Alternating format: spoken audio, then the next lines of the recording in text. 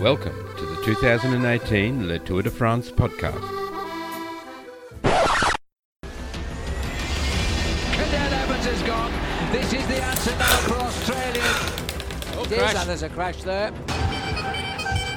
With 4,800 metres of altitude gain, Stage 19 is the Queen Stage, and it's the last chance for the riders to make the move in the mountains.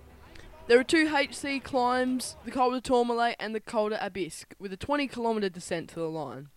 There were 146 riders taking the start line, and after 5 kilometres of stressful racing, 3 riders went off the front. Soon, Adam Yates, Bob Youngles and Tanel Kanga came across them at 20 kilometres, making the front trio a group of 6. A large group of 12 riders formed at the front of the peloton, bridging the gap to the leaders before the Category 1 Col de Aspan.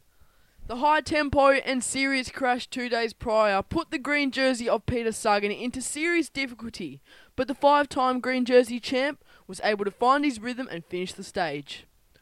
Alaphilippe was once again in the breakaway, and he was extending his lead in the polka dot jersey after cresting the Col de Tourmalet in first place, making it impossible to lose. He just has to finish in Paris. Halfway up the Col de Tourmalet, Mikel Landa and Romain Bardet went solo, bridging the gap to the leaders to make a group of 11 with a 3-minute advantage over the yellow jersey with 65 kilometres to go. Last year, Primoz Roglic became the first ever Slovenian to win a stage at Le Tour, and with 12 kilometres to go on the slopes of the Col de Abisk, he was attacking and doing his best to get another victory, as well as moving himself up onto the podium, but this attack, he was just testing the water. Dumoulin made an acceleration, and so did Roglic, dragging the yellow jersey with them, but Chris Froome was put into serious trouble, but his 21-year-old teammate Egan Bernal came to the rescue and towed the Brit back up to the front group. With all this acceleration, the breakaway didn't stand a chance, with Rafael Majka going over the top climb in first place, but soon being caught on the descent.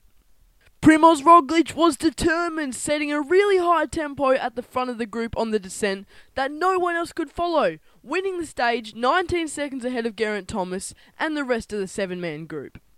The big winner today was obviously Roglic and Thomas, with Roglic moving up into a podium position, and Geraint Thomas has a 2-minute and 5-second advantage over Dumoulin in the time trial tomorrow.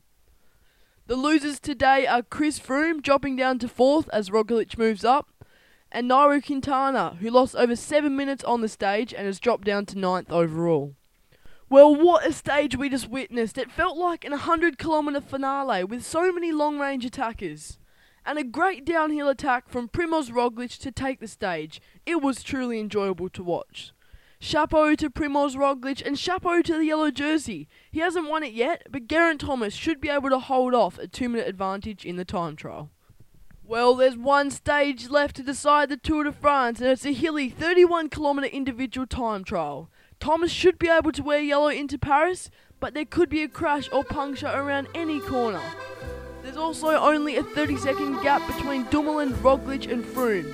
The podium position is up for grabs. Thank you for listening, and if you'd like to hear more about the race, you can follow my Instagram at Tour de France 2018. You can also subscribe to my podcast on iTunes and SoundCloud.